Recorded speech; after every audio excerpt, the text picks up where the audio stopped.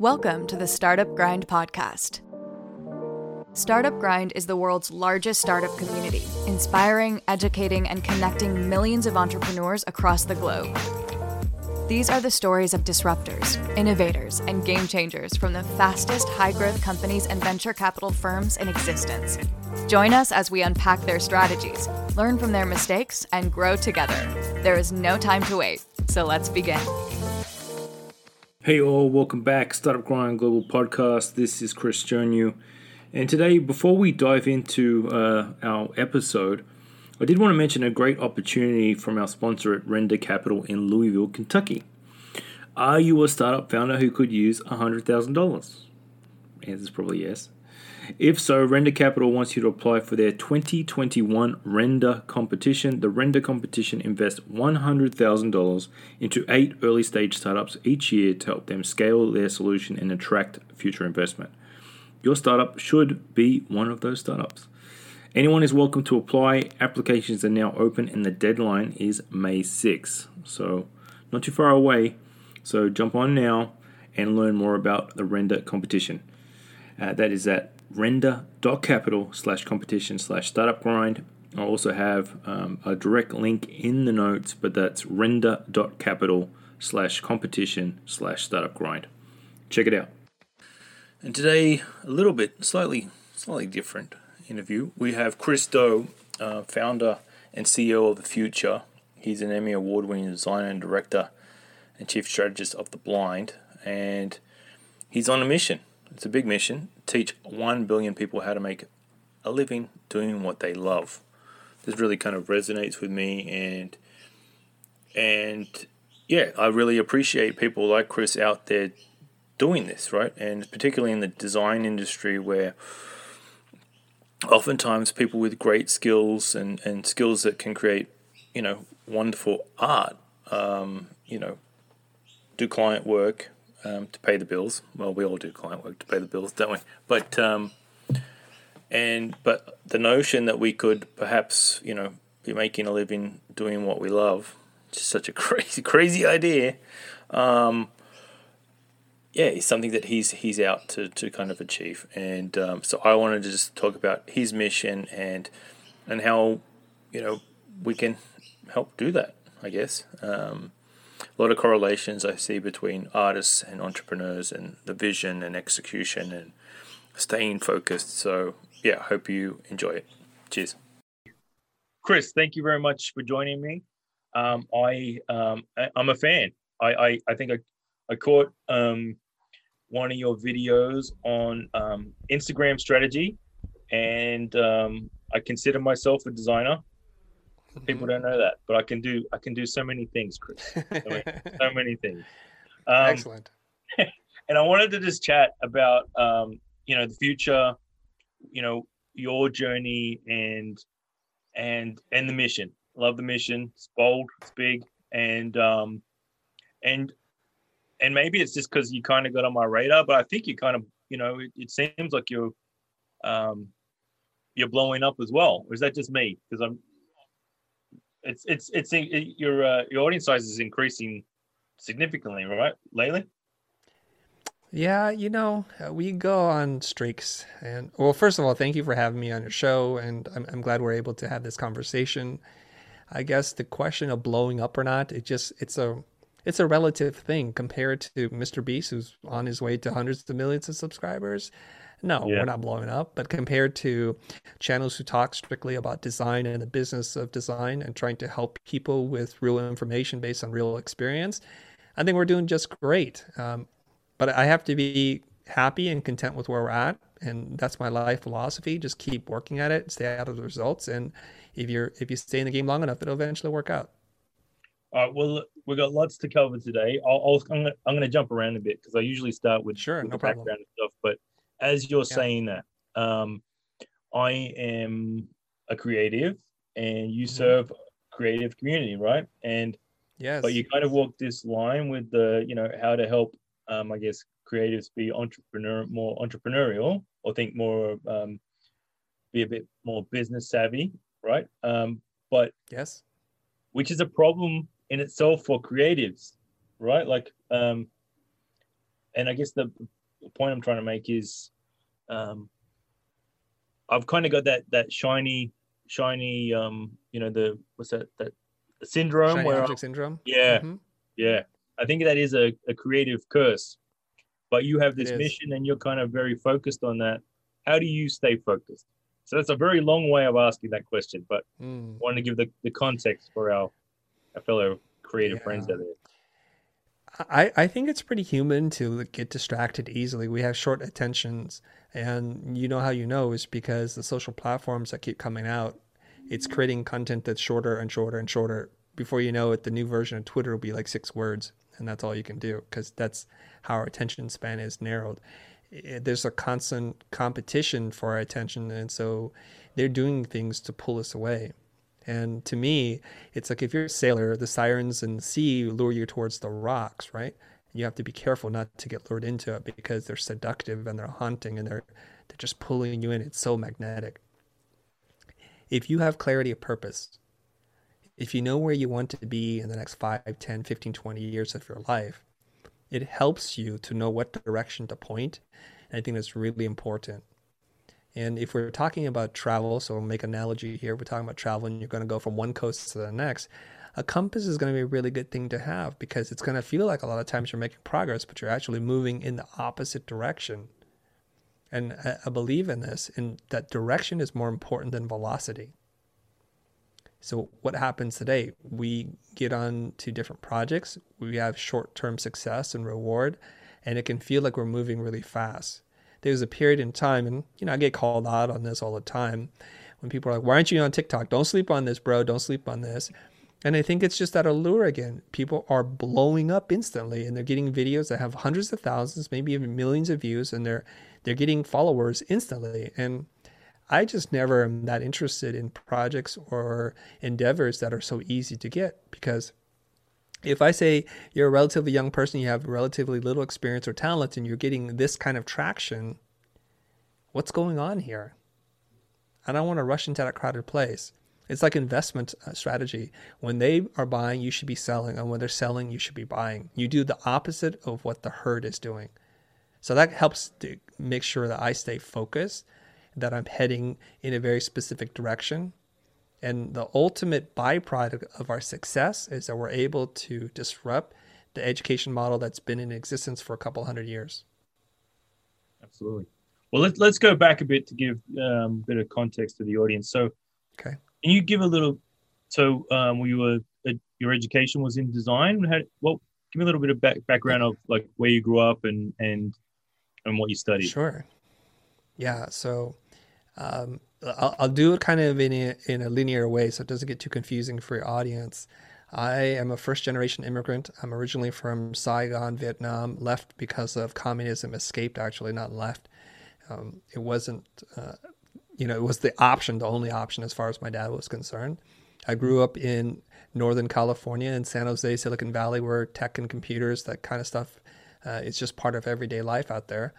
And eventually I found my way into graphic design, got a formal education from Art Center College of Design studying graphic design.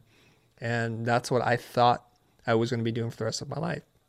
But as it turns out, graphic design got me interested and introduced to other things like motion design, which is the combination of live action, editing, animation, and visual effects all rolled up into one. It was super exciting as a young creative person to be able to direct and put in air quotes characters on the screen to get them to do things to get people to feel a certain way.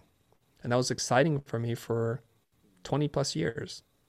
So and then you started your agency or you went into corporate land. How did your journey? Yeah, so yeah. Okay, so my professional career is kind of strange and circuitous. It's not this linear thing. One semester before I was about to graduate, a friend of mine who I had an advertising class with, she graduated before me, and she needed a partner, an art director. She was a writer, and they had offered a job and asked her, is there somebody she'd like to work with? She put my name in the hat. I submitted my portfolio, which in all honesty, I didn't have an advertising portfolio since I studied graphic design. I sent 4 pieces, literally 4 pieces, thinking this is the only work that I think is conceptual, that can indicate the kinds of things that I can do. And I didn't expect to get the job, and I got it. I flew up to Seattle and I started working the next semester. So I took a break from school. I was working, and I started out with a salary of $40,000 a year, which is about $13,000 more than I thought I was going to make. Keep in mind, this is in 1995, when we were told by our department chairman, James Miho. He said, those of you that are lucky enough to get a job, you can expect to make about $27,000 a year as a staff designer. So I was like, 40,000, I'm already 13K ahead. This is amazing. And I'm working there. And within a few short weeks and months, my boss, Kevin, he had offered me, to stay on. And I told him I was thinking about going back to school. This was it. So he offered me, I think, $80,000 or $85,000 a year to stay. And now I'm blown away because, they're paying for my corporate apartment. They're flying me to places. They're giving me like a cool office to work in. I was like, God, corporate America and advertising, this is great. Wow, I don't know if I can do design after this. And here I am. I'm a 22, 23-year-old kid. How old am I? I'm 23, I think. I'm 23 years old. And the corporate apartment they lease for me is better than what I would call my home back when I was studying school. Long story short, ultimately advertising wasn't a good fit for me because I felt stymied. I wanted to do more design work, and a lot of advertising is very reductive. Like, don't add anything unless it has meaning. And I just miss, because it feels right and I want to do that. And so I walked away from that. I graduated school and I got a job at Epitaph Records working in the in-house design department, mostly because the creative director that was working there I knew from school and I really admired. And true story, a couple of weeks into working there, he was let go. All right. So I'm like, now what? What am I doing here? I came here to study under this guy to glean whatever knowledge he had to share. So then I put in my notice and then left. Freelance around town for a little bit. Yeah. And I'm talking about just, months after school here. It's not been a long time since I graduated. So we're talking about the summer semester. And then I got this opportunity to start my own company. I just freelanced for a few weeks at a couple different companies. And my uncle called me up, and he's an attorney. And he said, I have a business partner. He develops hotels. He wants to create and own a design agency. He has a lot of work, and you would just be he would be your first client. I'm thinking, this is fantastic. Not only was he going to give me money to start a company, he was going to give me work because basically as a partner of the company, he'd be getting some of his money back. So guaranteed client, doing it with my uncle, and this is going to be great. And then we're doing work, and we're getting work. And I'm not doing any work for this hotel person, a hotel developer, but I'm getting work and I'm hiring my friends. Things are going really well. I started thinking, I just made the dumbest deal in the graphic design business. I didn't need any of his money. I don't need any of his work. All I needed was to have the confidence that I could do this. Yep. And that initial investment that he gave to me of, I think it was $10,000 or $5,000, was all the confidence I needed to go off on my own. So I was sitting there thinking, how am I going to get out of this now? Because he owns 51% of this business. And this is stupid of me. For the rest of my life, this is what it's going to be. Now, luck would have it, his hotels were having some issues and he had much bigger fish to fry. He had never given me the rest of the money that was promised as an investment. So luckily, basically the contract was nullified because he couldn't perform on his end. So I was free again as an independent designer and owner. And that's how the company Blind was born. And it was incorporated in December of 1995. It's something I've been running since.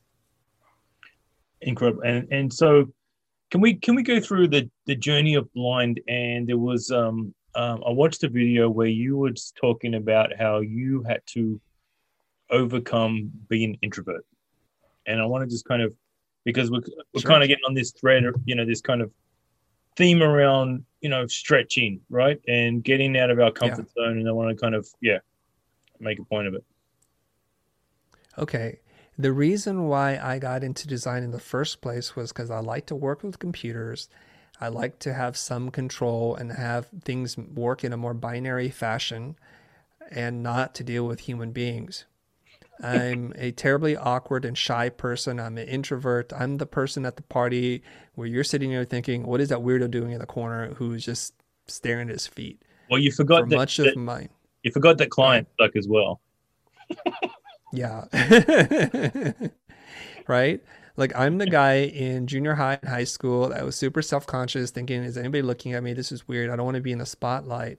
I'll give you one example. In junior high, my instructor asked us all to kind of sit around or stand around along the perimeter of the wall. And he would go through and give each one of us a word to spell. And if you couldn't spell it correctly, you would sit down. He would just go around the room. And it was me and one other girl that was still left up there. And he gave us a word. I got it. She didn't.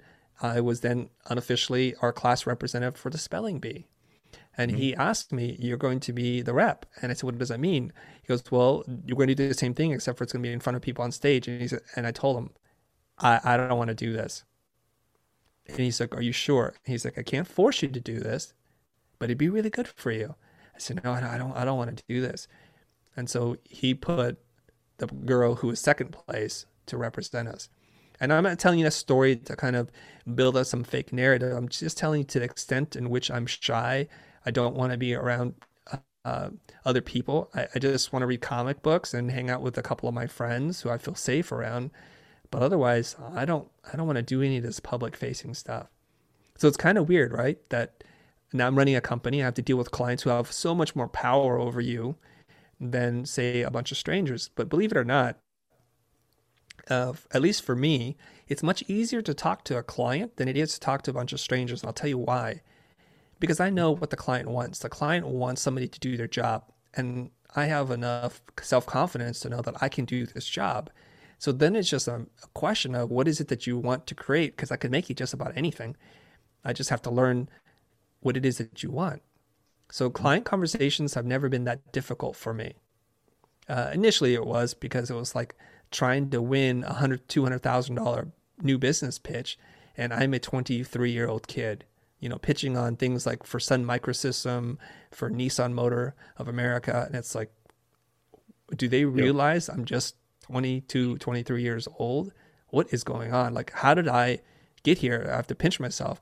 So, once I figured out how to play the game of the new business pitch, it wasn't really that big of a deal.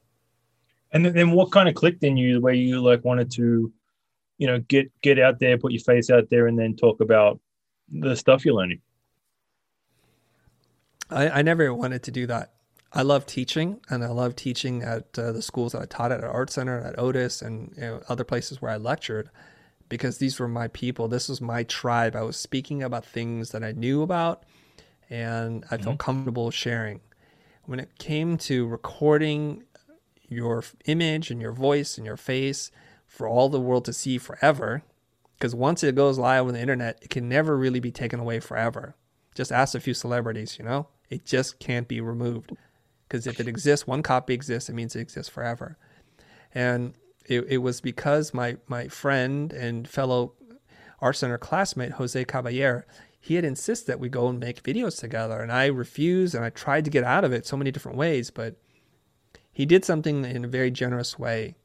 He said, all you have to do is sit there and don't say anything until you feel safe enough to say something. I'm like, okay, I could do that. I could sit there like a monkey and not say anything. And that's kind of what I did. I just sat there, jaws clenched, shaking my leg, knees all bouncy and shaky, jittery. That's what I did until I felt like, okay, let me see if I can say my name. And that's, even introducing myself was a challenge back then. And with each time you expose yourself to something that you're afraid of, as long as you don't die, you're going to get a little stronger. It's like what they say, what doesn't kill you makes you stronger. And it does make you stronger. And those stories that you tell yourself, the fears that you have, slowly prove themselves to be unwarranted, unfounded. And eventually I'm telling him, I'm kind of raising my hand to my friend here and saying, hey, I think I can do the intro. You mind? He goes, no, please do it. And so it's through that. So I consider that like my training wheels and riding my bicycle, and he was my training wheel partner. He just made sure I could do it before he let go. Well done. Jose, was it? Jose. Thank you, Jose. Jose Caballero, yeah. And then how did kind of the future emerge? The future emerged because initially in 2014, and I think it's January 2014, we made our first video on YouTube together. He had been making videos for a year, 2 years prior to that. It was my first time making a video with him.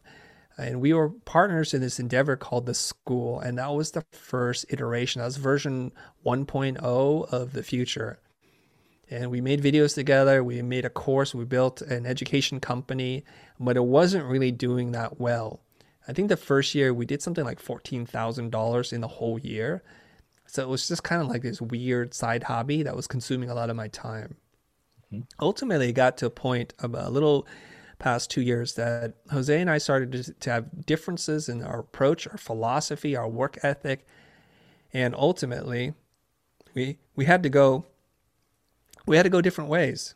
It was just like, I don't want you to compromise, and I definitely don't want to compromise. And we're both entrepreneurs. We've both run companies before, and we're both too stubborn people to kind of say, like, let's do it your way. Mm-hmm. Like, we would try that for a little bit, and it would swing back and forth. And it wasn't necessarily a power play. It was just about, if we're going to take a lot of risk, him or I, we needed to do it on our own terms. And I told him at one point, I value our friendship more than this business. Separating business-wise will allow us to preserve our friendship because I can see where this is going. We're going to start to resent each other, and the friction and the tension that exists between us is only going to increase. So we did what smart people do. We split amicably. We chop up the assets and got attorneys involved and separated, and that was when The Future was born. And then how did you want it to evolve? And what's, for anyone that's not familiar with The Future, can you kind of give it the 30-second pitch? Yeah, so I think Jose's timeline was much longer and broader than mine. And like, he was comfortable it being a slow growing, slow burning thing. And I think, remember one time we were having some kind of heated debate about this. I said, I don't need another hobby, Jose.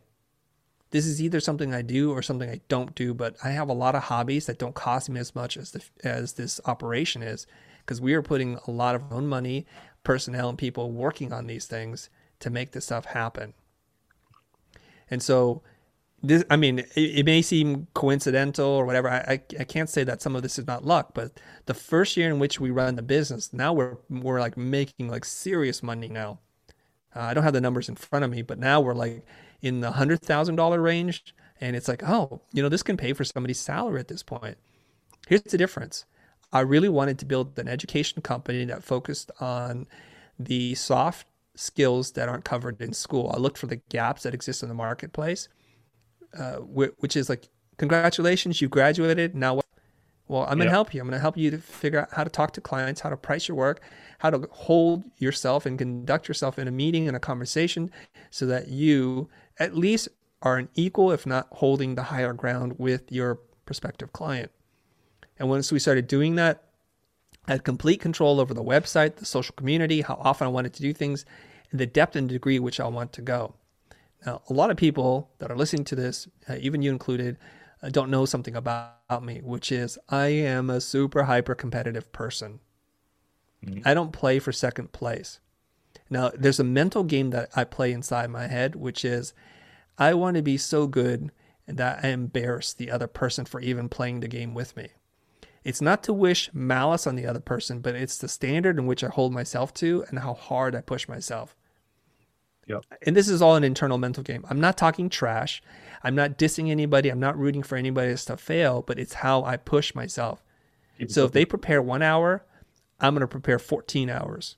And this is something I learned from being at Art Center, the rigor, the mental toughness, and stick-to-itiveness that I had to have to be able to compete. Now, mind you, in 2014, when we recorded our first video together, I was already 42 years old. Mm-hmm. I don't have time to be sitting around thinking like, oh, I wonder if I should do this or that. Like, this is it, man. I'm midlife here. I got to go for it. And was there a moment you can kind of pinpoint where you said, like, I'm all in? Like, can you think back to, yeah? I know exactly when. I even know the month and the year. Okay, so December of 2018. I have 2 companies I'm running right now. Blind, the motion design company that I started since 1995, that was on average doing north of $4 million in billings every single year, as high as $6.2, $6.3 million. And then there's the Future, which is starting to scratch a couple $100,000 and getting into the $500,000 mark at this point.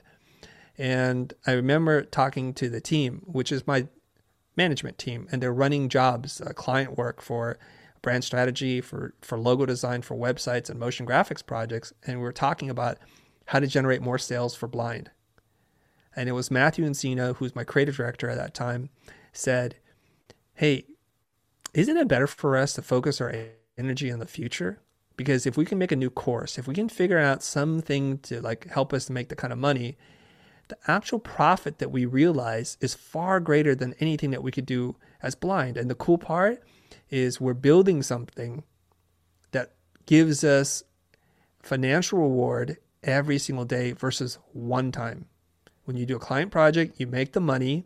You might make a lot of it at one point, but you never make another dollar after that unless you have some kind of royalty. Whereas with the Future, if we create a course, if we create a video that gets a lot of views, it just keeps making money for you, or it keeps building awareness or a fan base for you. And so he pushed me, he challenged me. So this is December 2018. And it took me a couple of minutes into that meeting, and I was doing it in real time. I said, you know what? You're right. Everybody, let's put our heads down. Let's send out a week's worth of emails or whatever you can do to generate any business for Blind, and let's move our energy towards the future. And the challenge for us is to not do another piece of client work ever again. That was December 2018. With the exception of 1 or 2 lingering old clients, that was the last time we did client work. The ones you like. The ones you actually like. What's that? You kept the ones you actually No, like. we don't do client. No, because we even like some clients and we turn them down. So in January, from January to about May of 2019, we turned down $700,000 of work with clients that we love on projects that we die for. And it was hard to do initially. The first gig was for a $400,000 job with an electronic company, a game manufacturer, a game company. And great relationship. We just had to say no. And it was like, can we do this, guys? And we said no. And it hurt. It hurt emotionally. It hurt financially. But we kept trucking on because we didn't want to have a backup plan. Yep. So when you paint yourself into a corner, when you burn the bridge behind you, there is no backup plan. You either succeed or you die. Love With it. those kind of terms, you gotta win. You'll find a way. And all right, so I'm going to definitely get into this right now, but I got to backtrack just a little bit because I love this term. I wrote it down. So when you were talking to your buddy Jose, I said, "Look, I've got enough expensive hobbies." I love this idea. And how do you kind of like? It sounds like it's just I just go and kind of add my own aha moment. Shit, I've got a few of those myself. So this kind of idea of expensive hobby versus having a business. How did you kind of get onto that, figure that out? Well, there's things that are competing for your time always, right? Like I like watching mixed martial arts, and I've spent a lot of money buying these pay-per-view fights and flying myself to Las Vegas and watching. It didn't make me money. Eventually it did, but that's another story for another day. I like working on my car, kind of like modifying it, getting new rims or doing something different. Okay, these are all things that were costing me money that I had a pretty sober relationship with, which was it wasn't going to make me any money. So when we get into making content on YouTube, I don't yet want another expensive hobby that is going nowhere because I'd rather concentrate on the other ones. If I'm going to spend, and we spend a lot of money, okay? We're talking about tens of thousands of dollars in just labor. Forget about the space and equipment I had to buy. And the value of me, the opportunity cost of me not working on the actual business and working on the future, that was a lot of money I was throwing at this. I would rather just take $100,000 and buy like a couple of pages of original art from Jack Kirby. That would give me more joy if this was not going to go anywhere. So I needed to prove the business model really fast. And as it turned out, it did. Because when we focused up on it, we started growing 300% year over year in terms of gross revenue. So let's talk about that now, right? Like scaling in the future. Yeah. So the decision's made, we're all in, and is that everyone like learning everything they can about YouTube? Is that everyone figuring out like, let's just quickly, understand markets that are, I think you said being underserved or whatever, and creating content around that? How did that transition happen? And then when did you start seeing it, fly? Yeah.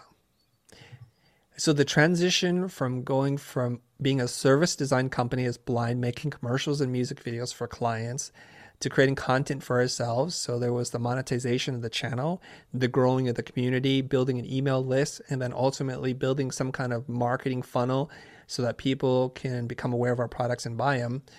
That transition happened awkwardly because my team, with the exception of one or two people who had been hired specifically to do the future with me, they're all coming from the client side. So they're not used to this level of autonomy. They're not used to creating content because that's what we feel like doing. They're used to trying to hit a target that somebody else has put up over them. So it was a massive learning curve. And not everybody that was on the Blind side made it to the future side. Almost everybody did, but not everyone. So a couple of people said, okay, I don't see a future for me here. I don't want to get on this content train. I enjoy doing client work. And I said, thank you. God bless you. Do the best that you can for whoever or wherever you go. And so most everybody, I would say like 80% of the staff made it over. But for, I would say at least a year, people were still figuring out like, what is my job here? What am I doing? Like, when do I show up to work? And so some interesting things happened. Because we're a content company and we no longer have clients, we have customers, but we don't have clients. That means that we didn't need an office manager. We didn't need a receptionist. We didn't need a lot of things anymore. So a lot of the middle management people either quit or left or whatever. So it was just creators left and my accountant bookkeeper. That was the company now. And now they had to learn with me. And so we're all kind of like the blind leading the deaf, leading the dumb. Everybody's just trying to figure stuff out. My only directive at that point was I want to teach and make videos for YouTube. The rest of you help me figure out how to make money on this thing. And I just love teaching. So don't create things that get in the way of me teaching. Nice. And we figured it out. And look, I'm working on a little creative project myself, partly because I'm being inspired by you, mate. So hats off. But I'm convinced, like as a designer or as a creator, that a lot of times there's a lot of us out there that got into the business because they love to create art, right? Just hear me out for a minute. And somewhere along the way, we compromised on creating our own art to pay the bills. And that meant taking on clients and stuff like that. And then slowly but surely, doing the stuff we love became more about the clients. And that's what the project I'm working on is trying to help create more revenue streams for artists and designers so they can just create art. And I think, personally, I think there's a problem with distribution. But can you kind of comment on that? Because as you're saying that, I'm hearing the same thing, right? It's like, this is all I want to do. You take care of the rest. But it's essentially creating art, right? The medium you've chosen is YouTube, yes. But yeah. Yes, we're aligned there. So let me make a clarification on something. And here goes the big, potential bitter pill to swallow for a lot of people. When you create art in any form, illustration, photography, design, for a client who pays you on a commission process, it leaves the land of art and moves into the land of design and commerce, and they're not the same. Mm-hmm. This is controversial, but I'm going to stick by this. What artists do is they have an emotion or a feeling that they capture, and the success of which is whether or not somebody who looks at that or experiences it feels the feeling they intend to do. So if you feel what I feel, I would say that's art. And so you work on it for however long you want, and you make what you make, and you're done when you say you're done. commerce, usually in the realm of graphic design, there's a timeline, there's a budget, there are benchmarks for success and definitely parameters for failure. You're not necessarily driving, you're helping someone else to get to where they want to go. So a lot of times you have to leave behind your own design baggage because it doesn't serve the project or the client well. What do I mean by that? Like, Bauer Bodoni is a beautiful typeface with super thin serifs. It's a modern serif typeface, and it has a wonderful feeling. But it would be completely inappropriate, I think, if you were to use Bauer Bodoni for a rock band or a hospital. It's too ornate. The serifs are too thin. And that's the problem with design styles and aesthetics. It's not appropriate for all things. And we say that design should be about problem solving. Well, whose problem are you solving? You're solving someone else's problem.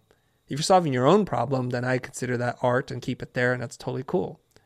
So what you make for yourself, even though it looks exactly the same as what you make for somebody else, the relationship is different, the dynamic is different. So when you confuse those two things, as often creatives will do, you are in for a lot of heartache and frustration. One of the most common things we hear people say is this: oh, the clients ruined the work. You've heard this. You might have even said this yourself. The clients ruined the work. How can they ruin the work when the work was created for them by their parameters for their problem? This is a self-centered approach and a reflection on, I think, an immature concept. Imagine going to getting your haircut from a stylist and they gave you the cut they want for you, not the cut you wanted for yourself. I'm pretty sure you'd be really upset. Yeah. And that's what designers do. That's what creatives do. Like, well, they prevented me from doing the mohawk. And it's like a person in their 50s and trying to be on the board of directors for some corporation. The mohawk is cool, not cool for this person. So once we can have a more mature relationship and understanding that art for commerce is no longer art, it's design, it's artful. It requires craftsmanship and skill and taste and all those things, but it's different. Now, getting back to your question, when I make a video on YouTube, even though it doesn't look like art, it's my art. Mm-hmm. And it's a very different feeling. So for 20 plus years, I made design for other people. Since 2014, I made art for myself. I have a feeling, I have an idea. I capture it in any way that I want with the tools that I have available to me. I put it out into the world and I ask, do you see what I want you to see? Do you feel what I want you to feel? Are you keeping what I want you to keep? And if it's successful, then more people watch it. Just like a film, just like an art exhibition, a gallery, a sculpture that you make. When people from all over the world flock to see your giant umbrella installation, you could say that in some form you are successful because they've traveled great distances to experience this thing that you've created and they're feeling that. And yes, creating videos is my art form. So I got upset at my team during one of our meetings. And I said, you guys are trying to get in the way of me making what I want to make. I've spent 2 decades doing what other people wanted me to make. It's finally my turn. So please don't tell me what to do anymore. You can do whatever you want. Just don't tell me what to do. And that's the distinction. You see how the attitude flips right there? Mm-hmm. So for 20 plus years, I told the client something almost verbatim to this effect. Your opinion is the only opinion that matters in this room. I will do my best to advise you on what I would do given the circumstances, but you get to make the ultimate call. All I can do is advise you. You get to make the call. Yeah. That's a difference. And then do you do client work now? And the reason I'll get there is, do you do stuff based on people coming to you from like loving the video in the future, and like, I'm guessing it's a totally different client, but they're hiring, you the artist, as opposed to, the agency. Do you still do stuff based on from the future that comes from the future? No, I don't. I don't do any more commissioned work where somebody tells me what to do. There's one exception, and I'll tell you to you in a second. So naturally, if you grow your channel talking about design and branding or whatever else, you get a lot of calls. I teach things about social media. I think that's how you found us, right? And Yeah. naturally, people are like, "Can you do this for us?" And I said, "No, but even if I did, there's no way you can afford me. I'm sure of that." And then, how do you know? How do you know? Because I turned away $700,000 client. Are you telling me you could pay me more than that? Because I turned that one down. Like, no. See, so that's how I know. And it's very liberating. I get people asking me all the time, "Help me with my logo, help me with this." I don't do that. What I do is I do private one-on-one coaching. So what you've done is ostensibly, you've hired me for 1 hour at a pretty high rate. Currently it's $1,500 an hour now, where I just sit and talk to you. So I'm going to sell you whatever conversation we're about to have, and you prepay for this.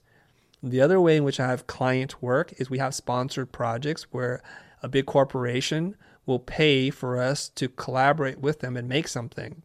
They do have approval over the final cut in a couple like small areas, but we still get to say whatever we want. They'll approve it, but nobody's telling us what to do. And lastly, I guess that's where I was headed with that one. But yeah, sorry, go ahead. yeah. And lastly, I do get paid to speak.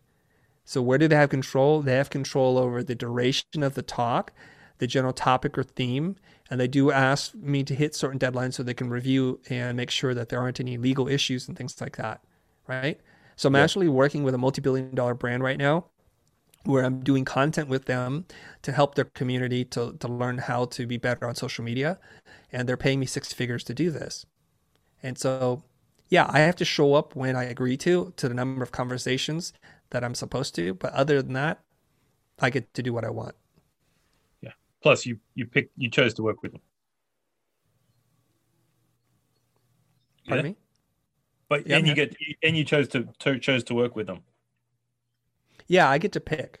Yeah. But you know what? That's not exclusive to me. You get to choose who you get to work with. Even an 18-year-old kid who's making logos gets to choose. Absolutely. Yeah. A reason I think the better way in phrasing it before was like collaboration, because I still get inspired by, great brands and stuff like that. I think the kind of the reference I like to use, I'm not sure if you're familiar with these guys, Van Orton Design, but you can check it out, have a look. Okay. So they're kind of these brothers that illustrate, and I love the business model because they're just like, fuck, we're just going to design shit.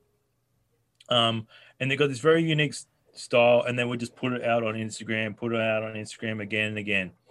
And they said then after a while, the clients came to them, but they weren't like, change the size of this and change the size of that. They were commissioning art, right? And that's why I think is a great position to be in, because, all right, we'll do a project for you, but this is what you get. You don't get change anything.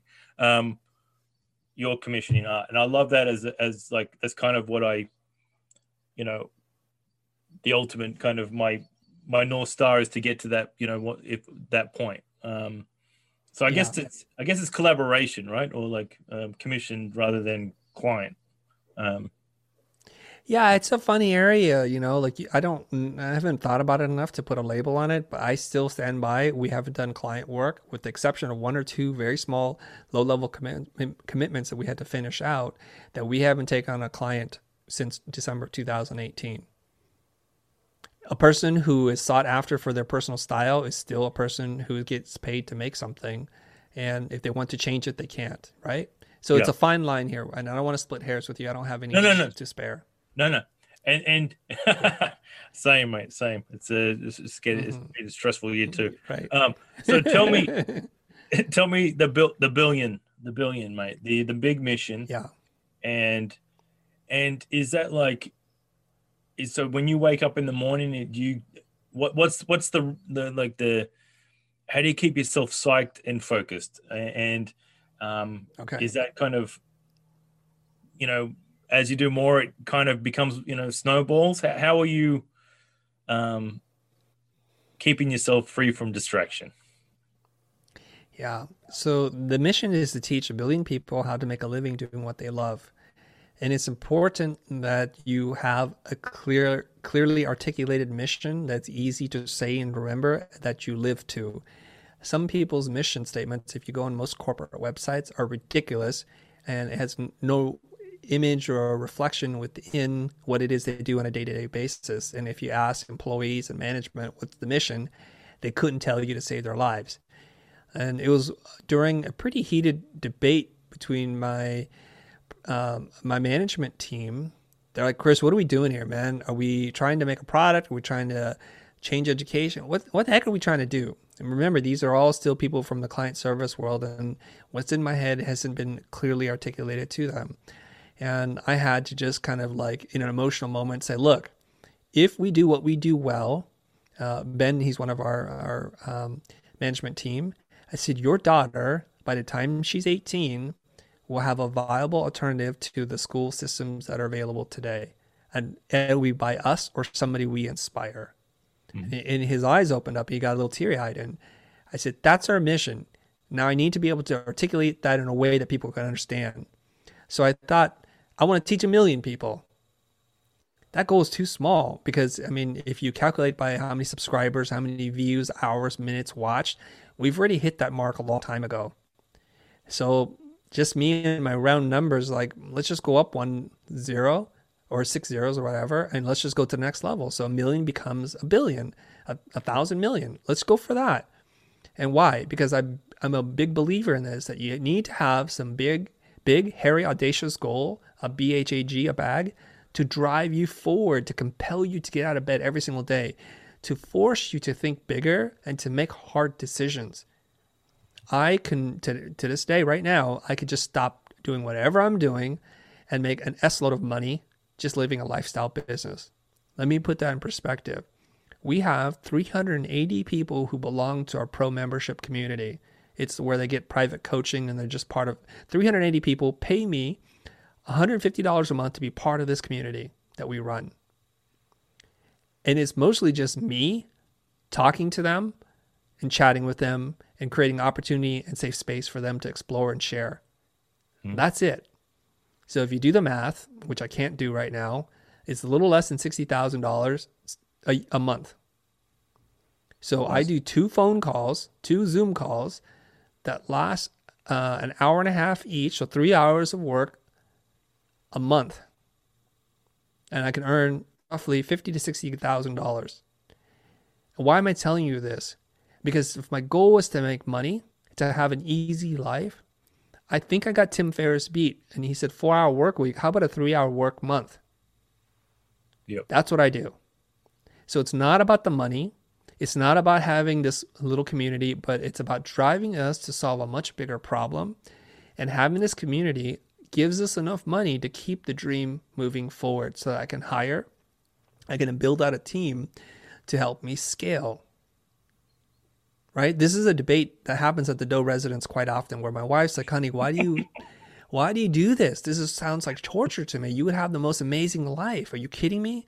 You work 2 days and 3 hours or an hour and a half out of those 2 days, each. It's like, why would you want anything else? Because she doesn't understand. You're not done yet. I'm trying to fundamentally change something here. Not even close, because look, here's the deal. I can't tell you who it was, but I was talking to the chairman of a private art school, private design school here, chairman of the board, big name, very famous school. And he says to me, just kind of private one-on-one, we're talking, and he says to me, the thing that keeps me up at night is the rising cost of tuition and how it's untenable. Mm-hmm. People are going to be defaulting on their student loans to go to private schools in some way that's going to make the last economic crisis look like a joke. People are stuck in debt for jobs that don't exist, that will not pay them whatever they need to pay in order to get out of this debt. A semester going to design school at one of these fine design schools is somewhere between $20,000 to $24,000 a semester. That is an Ivy League level education without the Ivy League level job and paycheck to go. So you take eight semesters of this, right? That'll equal 4 years. You take 8 semesters times, let's say $20,000 because the math will be easier. That's $160,000 in tuition alone. Forget about living costs, opportunity costs, expense books, food supplies, all those kinds of things. You're going to be out probably $250,000, if not more. Now, you have to pay that off after taxes. Oh my God. How is this going to happen? I get you. And then you want to like buy a place or you want to save up for a rainy day? Forget about it. So it's immoral. I get it. It's fucked, mate. You can say it. Well, I already swore a couple of times. Well, I'm thinking it, but I can't say it. I don't use that kind of language. Let me do it for you. I get in trouble all the time. Yeah, you did. But they kind of they think it's because I'm Australian. I get away with quite a bit. It's all right. Let me ask you a tricky one, but okay. Yeah. So I interview a lot of people, and a lot of times it's the biography, and they're always, successful people because I want people to learn something, and I want them to, leave inspired. So the journey is pretty similar, right? It's kind of like the garage to the billion dollar company. In this case, you got millions of followers and a great business and a bold mission. If you could rewind that, and there's Chris Doe, young, twinkle in the eye. I think he said, 2015. If you look back, what were the pivotal moments? What were the key things you needed to do to start again to get where you are faster? Okay. Where do I get to rewind my career? 1995 or 2014 when we first made 2014. Videos? I'm about to cross. I'll go. Okay, 2014. Okay, yeah. Jose's like, hey, Chris, what are we going to do? If I could travel back in time and tell myself, hey, dummy, here's what we're going to do. Mm-hmm. I would say, let's take this video content creation thing seriously. Don't do this as a hobby. Get over yourself. I know you don't like the way you look or sound on camera, but eventually you'll get comfortable with this. Put in the time and energy to be able to do this thing right, to really respect the time of your audience, to write, produce, and edit valuable pieces of content to help them grow. Stop selling stuff. Just serve your community and you'll grow really fast. And you need to do this by yourself because you don't play well with others. You don't compromise. So don't do that again. Nice. Serve your community. Respect their time. I love it. Chris, Yes. Thank you very much for joining me. Love the chat. Hope to meet you in person sometime and do it for real. Thank you. Thanks, Chris. It was a pleasure. And I feel like this is real. It's virtual, but it's still real. But I'll see you in person one day. Absolutely. And then just anyone that doesn't know, right? Just the future. Come see you at the future. Take a course. Be inspired. I definitely say check out the YouTube channel. Lots of great content there. You're feel free. I would just say promo. Do the promo, mate. Okay, I'll do the promo. I'd say if any part of this conversation intrigues you and you're curious about who this weirdo is that you just listened to, I would say just pull up a chair, park yourself in one of our many social channels, but I would recommend starting on YouTube, and you can find us at The Futur. The Futur is spelt without an E. It's F-U-T-U-R, Futur. And somebody asked me, where did the E go? I said, we dropped the ego. That's it.